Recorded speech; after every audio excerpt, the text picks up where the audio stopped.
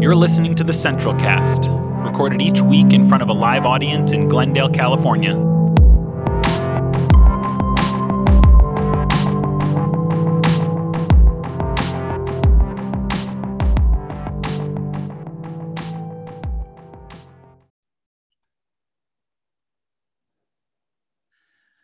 Well, good morning. It was good timing. It was good timing, Bob. Thanks. It was good timing. Yeah, after Max's little rant, we'll go ahead and turn the meeting on. Now, if you're listening to this, you have no idea what Max's little rant was. So you should come before 15 minutes after the hour and you can hear what we're jabbering about as we get started on Sundays. Good to see you all. Thank you for being here and joining us. Of course, we are meeting only virtually this morning. When we had originally planned on this being our second in-person service. Of course, with the Delta variant of COVID spreading around and kind of still uncertainty about what that means for breakthrough cases for people who've been vaccinated. We had decided, the leadership here at the church, that it was safer for us to pause, to continue to meet virtually while we're still hearing new information about what's going on. I also wanted to let you know that we are having a board meeting next week after church, where the board will be talking about what it looks like for us to come back in person again. And so we'll be kind of reassessing and readdressing all of that. Obviously, very interested in your thoughts and concerns and kind of your expectations as well. So if things have changed, which I'm sure for many of us they probably have since we sent out the last survey, please reach out to any one of us, staff and elders, and we'd love to have your thoughts as we're talking about and making decisions. And part of the reason we're doing that is to have kind of a better policy in place of how we know when we're going to be meeting in person and when we'll meet virtually, because I suspect personally that this is something that's going to come back and forth a little bit, whether it's the Delta variant or some next variant that for a short period might make it not protective by the vaccines. Whatever that looks like in the future, that's what we're going to be talking about, is so we have a plan moving forward. So please give us your thoughts. We're very much looking forward to being able to meet together safely. And so most of the events that we're doing, of course, are outdoors and outside of Sunday service. And we still are doing those in that safer space, being outdoors. So I hope that if you're comfortable and would like to start having that community, you'll join us for some of those things. But would you join me in prayer this morning as we begin our service?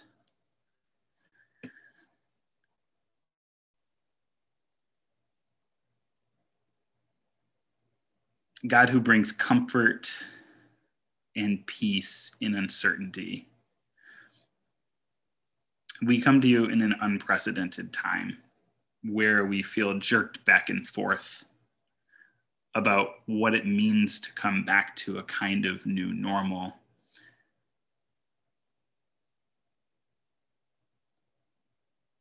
God, in the middle of all of this difficulty around COVID-19, we also know that this has made complications in so many other areas, in relationships, in mental health,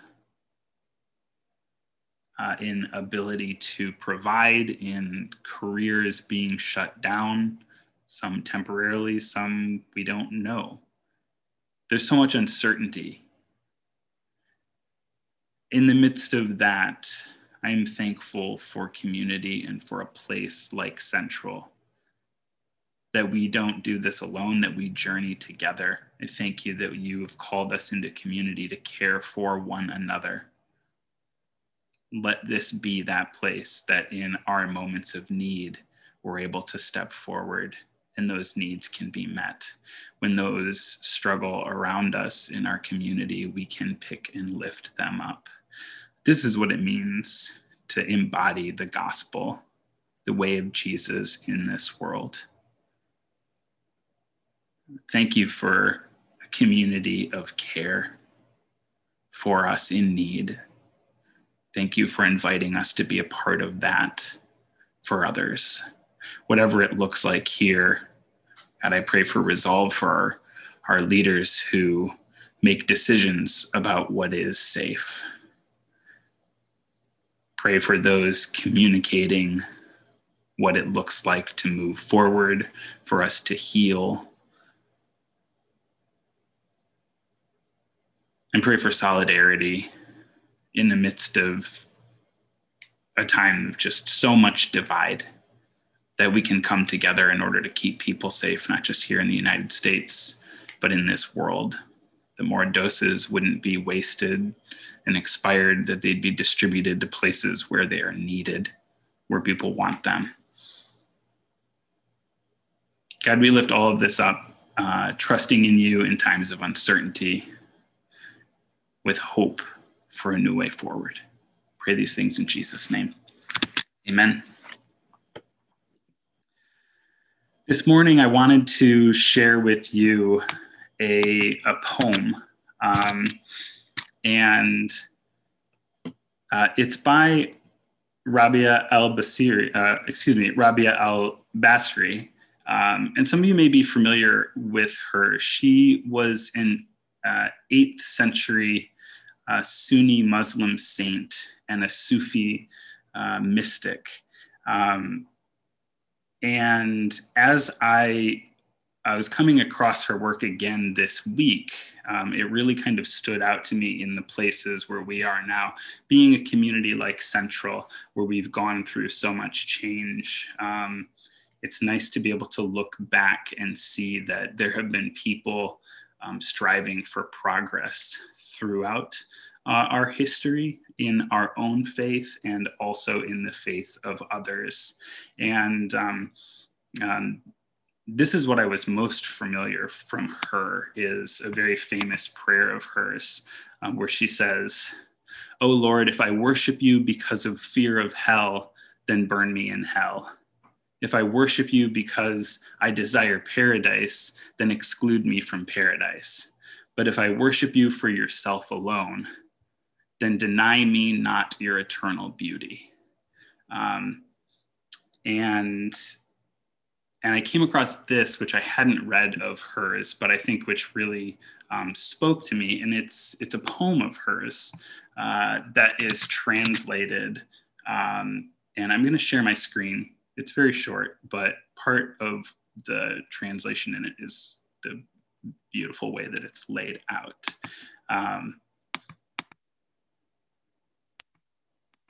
But I wanted this to be our piece of liturgy. We often pull from traditions all over the place.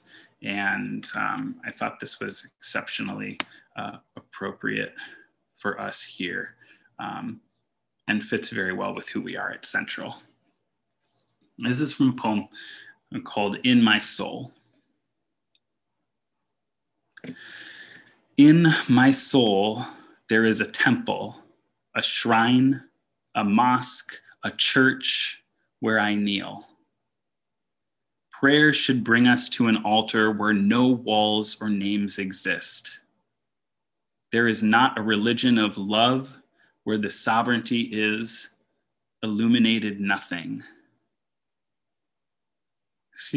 Is there not a religion of love where the sovereignty is illuminated nothing, where ecstasy gets poured into itself and becomes lost, where the wing is fully alive but has no mind or body?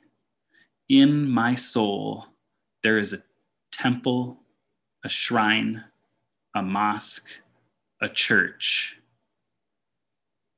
that dissolve in God.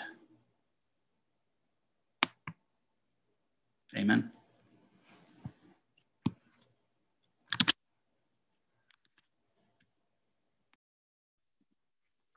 Thanks, Bob. Now's the time in our service we'll take communion. So if you haven't had a chance yet, please feel free to grab something you have nearby. Feel free to share in the chat, as we often do. I have a piece of chocolate chip cookie from the best bakery in Arizona, if I may say so myself, and some coffee. And then if you want, no Cheez-Its today in a surprise twist, but whatever you have, we believe that it becomes communion, it becomes holy as we take it in the sacred act of community. And so even if you don't have the traditional elements, we use them together. So hopefully you have something that you can join us in this prayer and this joining of community together. Hear this prayer as we prepare for communion. Throughout history, O God, we have struggled to claim the power you have given us. Destructive forces within and around us make us question your call upon our lives. We turn ourselves over in ways ordinary and remarkable to what is, to what has been, to the familiar. But you've created us for so much more. In Jesus, we saw a life lived in all its potential, in all its sacred power, life that is abundant, love that was creative and fervent for justice. We saw, too, the consequences of living as if the kingdom were close. And so we wonder, if we live with such courage, what will we lose? In proclaiming truths that confront unjust power, do we stand a chance of survival? How will it go for us if we are willing to risk everything for love? You have never promised us safety, but you have shown us what is possible. The Spirit brings new life even to places of death. Jesus, knowing the dangers ahead, still did not cave to the threats of power or give in to the temptations of the popular. There is nothing he would trade for his love of the suffering and betrayed, not even his own life. On the night of his arrest, he gathered around the table with his companions, his friends, his beloveds in the struggle, even the one who would turn him over to the cross.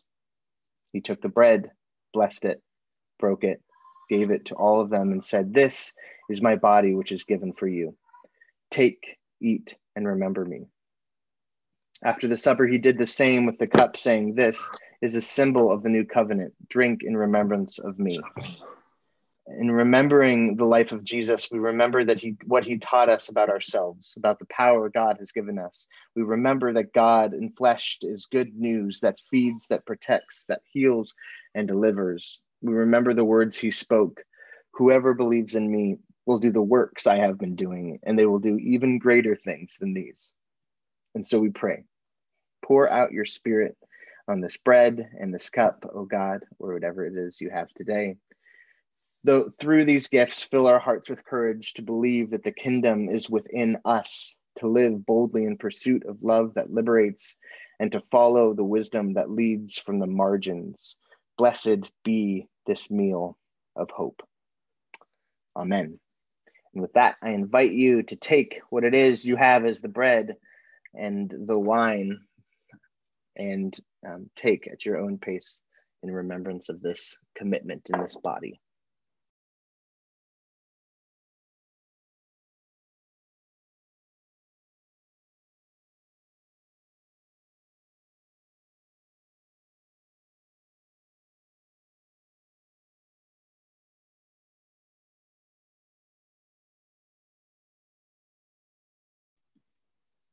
Amen.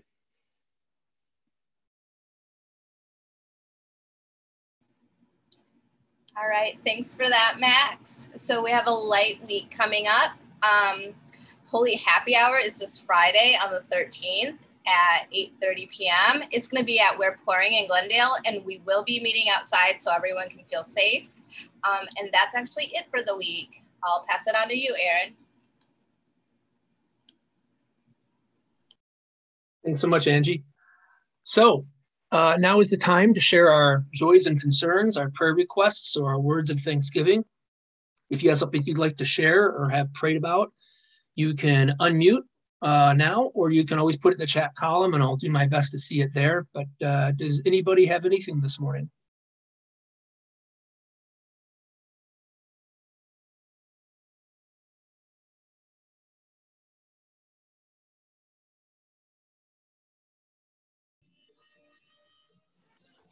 Hi, Aaron. Hey, Cassandra. I have a whole lot of things. We have, I took Marley to Colombia and left her with family. Wow. So she is on an adventure right now. Okay, when you say Columbia, I assume you're not talking about like Columbia, South Carolina, but Columbia, the country. Right, like Bogota. Yeah. Gotcha. She's in Bogota with her grandparents and extended family. Okay. And it's just, we are so grateful for the family that reached out and offered a space for her to come and to just give us all some space. It's not really natural for a teenager to be with their parents as long as we've been together. So this is, you know, an opportunity for her, but it's also really big because Marley is struggling still to like accept her autism diagnosis and to like embrace her needs, right? And the accommodations that she needs to like advocate for. So it's a big deal. Yeah, sounds that way. Wow. And she kind of wants to come home like once a week, but and she can. We'll bring her home, but we're encouraging her to stay. And today she said, I really wanted to be able to stay here and heal, and I just don't know if I can. And I said, that's okay. We'll figure it out. You know, it's kind of a day by day thing. So just prayers for her, but also thanks to the family and like so much gratitude that this opportunity opened up for us. Yeah. Wow. Okay, sure. So that's big, but also we're all quarantined because even though we're all vaccinated, Harrison has COVID-19. So he's basically symptom free. Like it's nothing out of the usual for him. His energy's good. He's fine. But some kids at daycare had tested positive. So I went and had him tested and he is also positive. So got it. There's no like, I feel like we're just really testing the vaccines right now. We're giving it a really good run for its money. So far, Tony has continued to test negative for work, but they're still having him stay home right now. So we're just all here being coughed on by a small child, but it's a, like, we're okay. We're all feeling okay. So, wow. But just, you know, I still have a lot of anxiety and worries about long-term effects or whatever. So just to think about him as well would be nice. Yeah, absolutely. Wow. I think I speak for everybody when I say that just our love and care for you and your family right now is just really strong. And yeah, with that heart, let's pray together. Loving God, we lift up Cassandra and her family, and especially Marley, who's currently in Colombia and all that she's going through. We pray for her strength of spirit, strength of mind, that she might find the healing that she needs, that she might receive the support and care she needs from family and others. We also just lift up Harrison and the entire family during this time of COVID and their exposure. And we just pray for health and wellness and a relief from anxiety. Be with all of us, we pray, Lord, during this difficult time. You meet us in the hour of our suffering and in our brokenness, in our anxieties, in our physical ailments as well. For you are the God that was stricken and afflicted, and we just pray that we might not feel alone. Yeah, but we especially lift up Cassandra and her family in Jesus' name. Amen. Thank you. Yeah. Keep us up to date. Anybody else?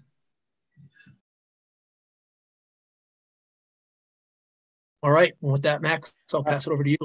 Oh, sorry. I was just seeing if there's anyone else before I jumped in. Oh, okay. I had a request. So I'm in Arizona right now, and we'll probably be here through the week. My dad ended up having sort of emergency surgery on his spine. He was losing feeling and sensation in his legs And turns out like the myelin sheath in his spine had been totally worn through, and the bone was compressing it. The good news is he was able to connect with what he calls the best neurosurgeon in the Southwest, and I have no reason to not believe him. And who said like, hey, I can get in there and I can do it. But they essentially, had to have a pretty major surgery. He did really well. They thought it was super successful, but he's pretty slow moving and recovering now. So we were hoping to get some sort of trip to Arizona before Theo starts school anyway. And this kind of presented the opportunity to do a twofer to be able to help him through this week of recovery too. So he's doing okay, but it's going to be unclear how successful it was, probably for 6 weeks for the swelling and stuff to go down. So if we could just be in prayer for my dad. Yeah. Boy, Max, I'm sorry to hear that. That is really hard and stressful, I'm sure, for all of you, but especially him. Yeah. Let's pray. We lift up Rick and this surgery and his spine and all that's involved with just going through such a horrific situation and the worry that comes along with spinal issues. We pray for his healing and his wellness holistically, body, spirit, soul, and mind. Be with this family as they are with each other. In Jesus' name, amen. Yeah. All right, Max. Well, with that, I'll hand it over to you again. Thanks. So I will play a short music video. I'm going to put the lyrics in the chat because it's, I don't know if any of you have had similar experiences, but this is a song that I first fell in love with, I think when I was a junior or senior in high school, because it was catchy and I liked it and it was fun to play loudly in the car. And it was one of those ones that I rediscovered more recently and just started falling in love with the depth of it, and the lyrics and the message kind of hits you different when you're an adult. I'm guessing some of you have similar experiences of like hearing a song like, oh, I never actually understood how deep that song was until now, and I've had my own life experiences. But anyway, it is by a Canadian band. It doesn't look like they're here today, but Andrew and Nisha, one of the nicest compliments I've ever had is when they first started coming, they said, Karis and I, when we were doing music at church, like, you guys sound like the Canadian band Stars. I do not make that claim, just to be very clear before I play this, but has just a cool connection point to our community as well. I'll have to tell them I played Stars in Zoom church. But again, I invite you to read the lyrics. And I'll play it. It's just a couple minutes long here. But I hope they're deep to you in some way, that they speak to you, that they're meaningful to you, or at least you enjoy it. The song, both are okay. Huh, it is beeping at me that I can't paste. Let's try that again. Okay. Oh, I can't paste. I don't know why. Bob, you're usually able to do this. Could you work on, because I won't be able to when the screen's up. Copy paste. I know it's a new Zoom thing. Yeah, I'll figure it out. Okay, it's called it's by Stars, and it's called "Set Yourself on Fire." Provocative title here. I'll just go ahead and share.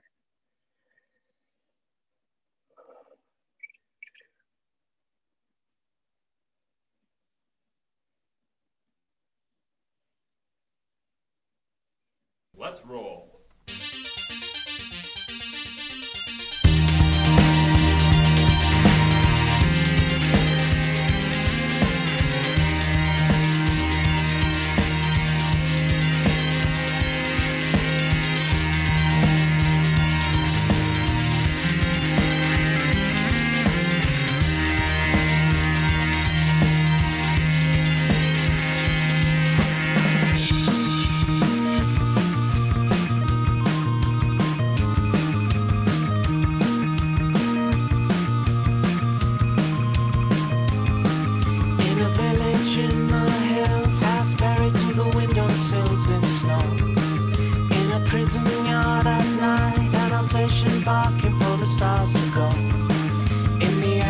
another house, and the slats of light which creep across the room. In a forest grove right down where the animals sleep hidden in the gloom. On the 97th floor, overlooking Tokyo. In Camden Road, in the second floor flat with Gilbert down below. There is only one thing.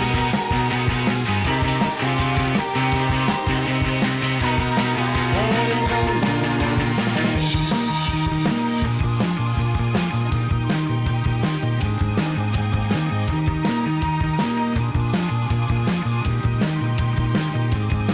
In a cancer ward where the patients sit waiting patiently to die.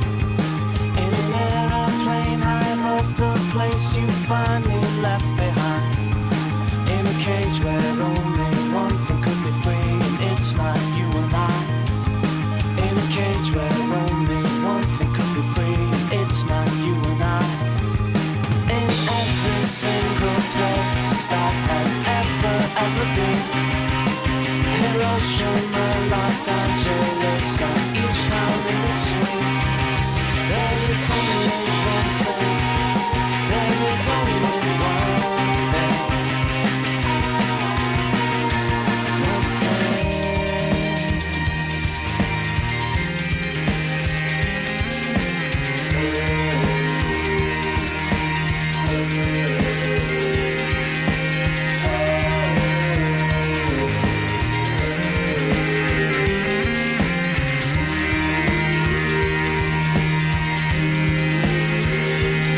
In the darkest part of you that you have ever seen, in the smile of the child staring at the TV screen, in the diary of a priest, in the sheets that lie upon his bed, out there amongst the waves and inside your lover's head, there is only one thing.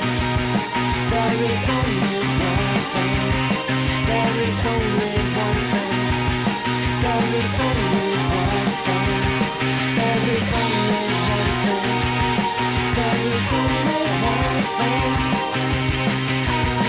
There is only one thing.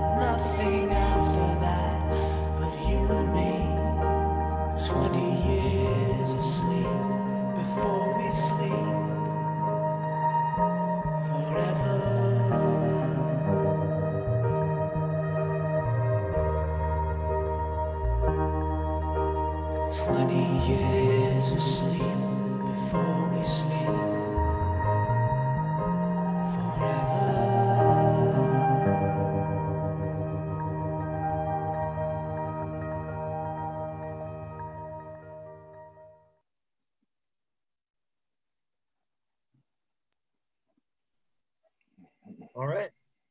Well, thanks, Max. You're welcome.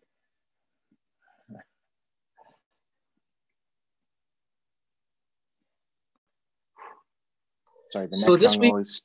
Sorry. what's that, Max? Sorry. I was trying to get to my mute button. I only have one screen. The next song started blasting into my ears. I only have one Oh, I screen see. today, Sure. so I was like, sorry, I was frantically scrambling. Totally fine, man. It's all good. So this week and next, I want to talk about the cross. I'm reading a book right now from John Caputo, as I'm off to do. This book is called, it's his newest, it's called Cross and Cosmos. I highly recommend it.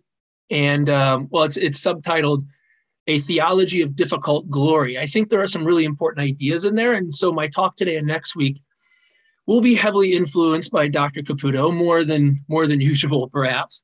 And as some of you know, John Caputo is a personal friend and has spoken at Central before and has been an influence on a lot of us. So there's basically two different Jesuses found in the New Testament. I know that's kind of a controversial thing to say, but I think there's a lot of validity to that. There's basically two different Jesuses found in the New Testament, and specifically within Paul's writings. There is the Jesus of the cross, and then there's the Jesus of glory.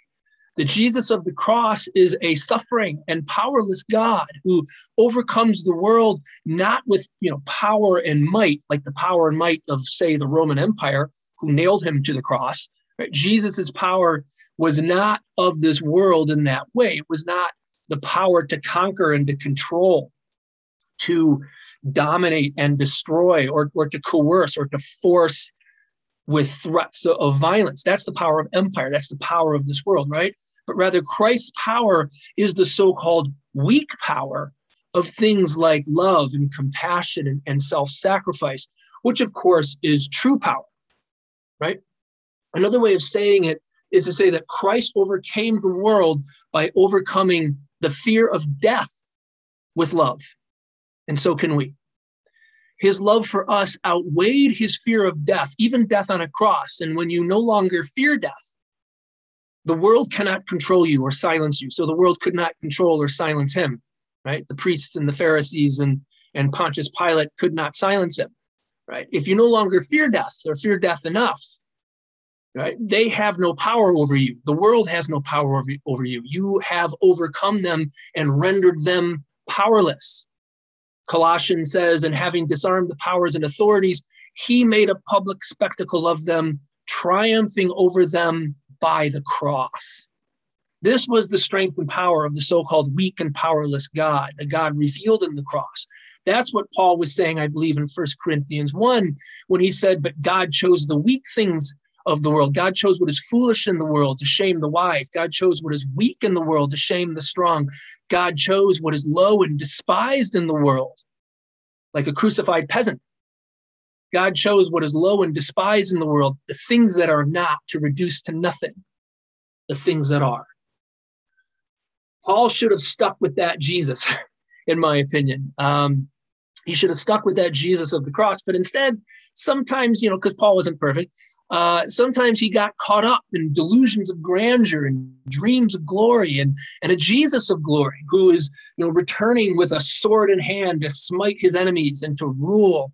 Paul seemed to believe that the meek and mild Jesus who forgave his enemies would return in real glory and real power, no longer meek at all, no longer forgiving his enemies anymore, right? But according to Paul and other New Testament writers, this Jesus of glory will exact revenge on his enemies and pour out his wrath on them such that they will rue the day they were born or ever heard of Jesus of Nazareth.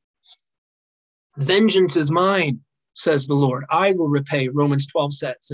And after he pours out his vengeance, Paul believed that the same Jesus of Nazareth, who of course shunned thrones and crowns and worldly power while he walked among us, this Jesus will then take up a crown and a throne and rule over all of creation as King of Kings and Lord of Lords, the ultimate emperor ruling over the ultimate empire.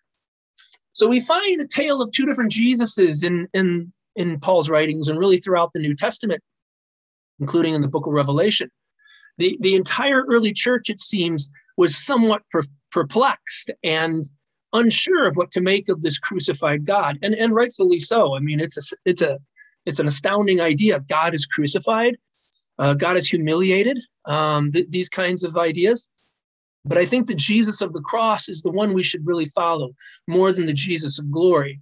And so does Caputo. And this Jesus of the cross does lead to a place of redemption. It's not, I don't think it's all bad news. I think there's great news, but maybe not in the way that we think, right? The popular understanding of the redemption that Jesus brings into the world, the popular story of redemption we find in evangelical circles is one where God intervenes eventually, sometime in the future. God will intervene in cosmic history, and he will supernaturally reverse entropy and suspend the laws of physics that lead to decay and death and the disintegration of all things, right?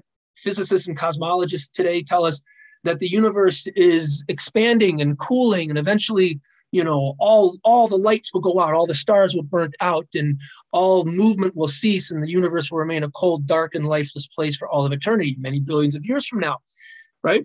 Such a cosmic story is untenable for a lot of evangelicals and believers, right?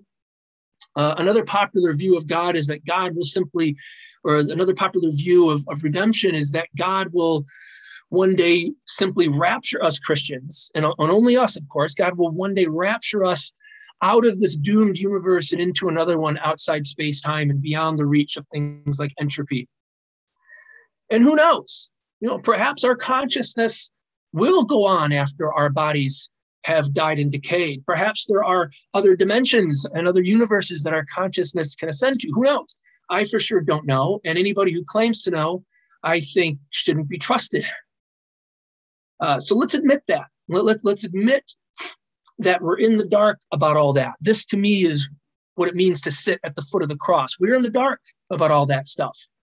And because we are faced really with only one real option. We must learn to live in the world as it is, entropy and all, which means that we should learn to live as if this is all there is, this one world, this one universe, this one life. We don't know if more is given to us. So the best thing to do is to learn to live in the world that is given to us. To do otherwise, I think, is to deny the reality of our lives and to miss a great opportunity. The opportunity to affirm life in the deepest way possible, and the opportunity to affirm love in the deepest way possible, which is the ultimate redemption.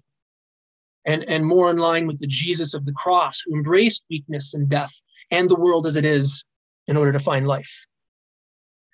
When we accept that humanity and all of creation itself are mortal, Caputo says, then and only then is it possible to affirm our lives and the cosmos, the being of all things, all creatures great and small. Only then can we do so unconditionally, meaning without the expectation of a return, without why.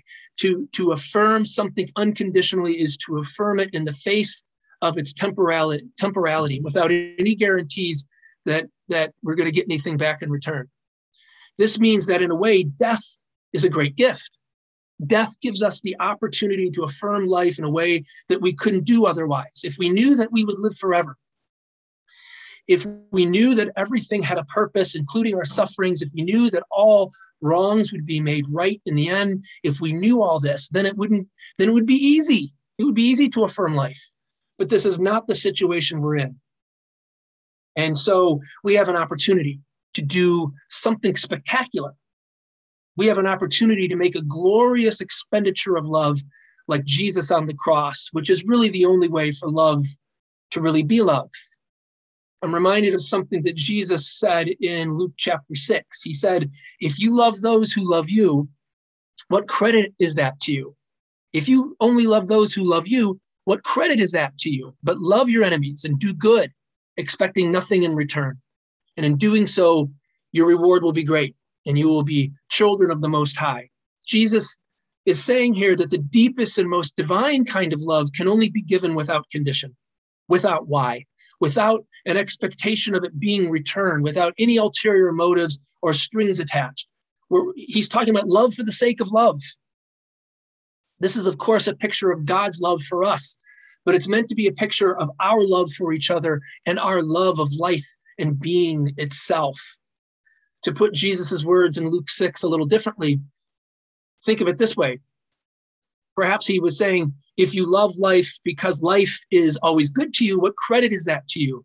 If you affirm and love life because you don't think you're ever going to die, what credit is that to you? But if you love life on its own terms, as it's been given to you, as fragile and temporal as it is, your reward will be great, which I don't take to mean that we'll be granted treasures in heaven. Such an idea just reinscribes a quid pro quo, a this for that, an economy of rewards and punishments. That's not love. For love to really be love, it must be freely given and an act of unconditional grace without the expectation of it necessarily being returned. And I think this is the picture of love we get from Jesus and a picture of love we get from the cross. A glorious expenditure of love without any expectations, without foreknowledge that everything's going to be okay. Such an idea has inspired mystics and poets for generations. I'm reminded of the words of Angelus Silesius, a German mystic, a German Christian mystic from the 16th century. He once quipped, "The rose is without why. It blossoms because it blossoms. It cares not for itself, asks not if it is seen." In other words, be like the rose. Live for the sake of living. Bloom for the sake of blooming. Love for the sake of loving. Display beauty for the sake of beauty itself. There's no higher ideal than this. Or consider the words of Don Cupid, an Anglican priest I really like. He says, "The sun symbolizes the religious ideal of a full synthesis of death in life, because the thermonuclear burning, which is the sun's living, is also and identically its dying. The sun's very existence is a unity of vitality and mortality. It burns and it burns out. It expends itself gloriously. It lives not by thriftily saving away, but by recklessly giving itself away." End quote.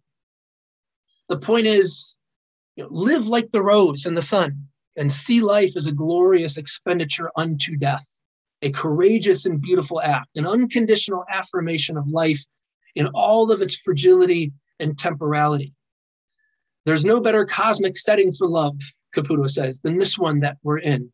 Love thrives in places where it happens without why, without the need of a long-term payback, without the assurance of a happy ending. When love happens, it happens come what may. Love is an expenditure made without the expectation of a return, without guarantees. Love is the heart of a heartless world, the difficult glory of a crucified world. Love burns brightly in the sky of a dark and mysterious universe where even the stars are mortal. End quote.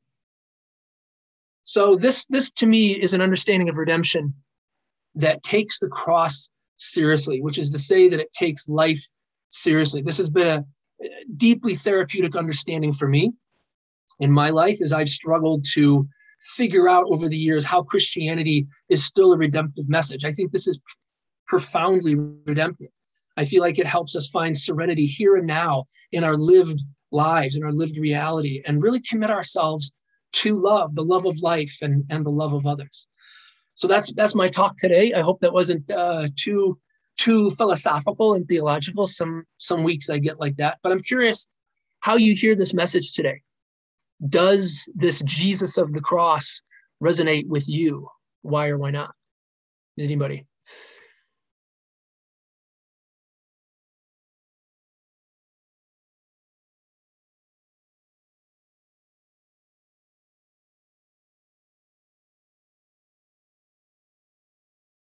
Thanks, Jason. I appreciate that.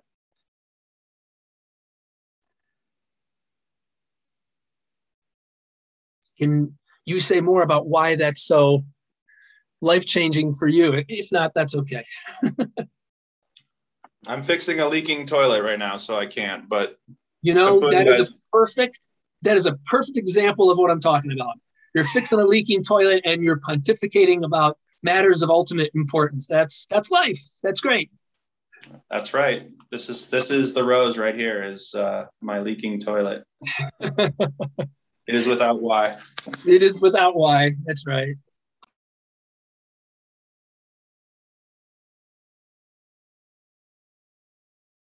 I got one of those too, by the way. A leaking toilet. Akila, you said that's the basic thesis of The Good Place, by the way. Yes, I'm in the second season. I am discovering that.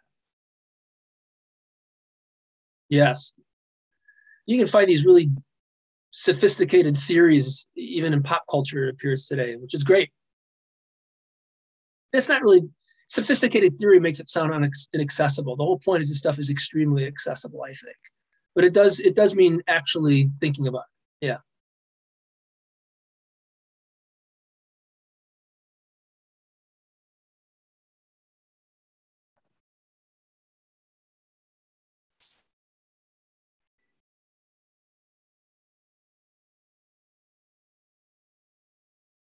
Anybody else today? Other thoughts?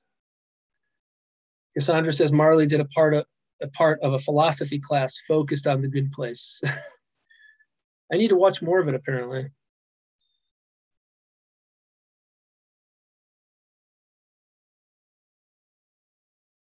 Max, have you watched the entire series? Okay. Yeah. It's one of those, it's like, oh, it is like a happy, kind of funny sitcom. And then the more you watch it, you're like, oh, this is like really deeply philosophical.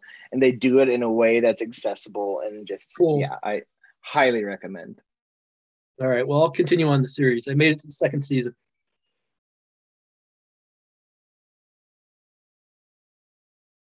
All right. Well, if there's nothing else, we will dismiss. You can always stay on and chat if you'd like. But otherwise, thanks for being here, everybody. Stay safe out there. Have a fabulous week. Meditate on the rose and the sun and the cross. Go in peace. Thanks, Aaron. Yeah, thanks, Randy.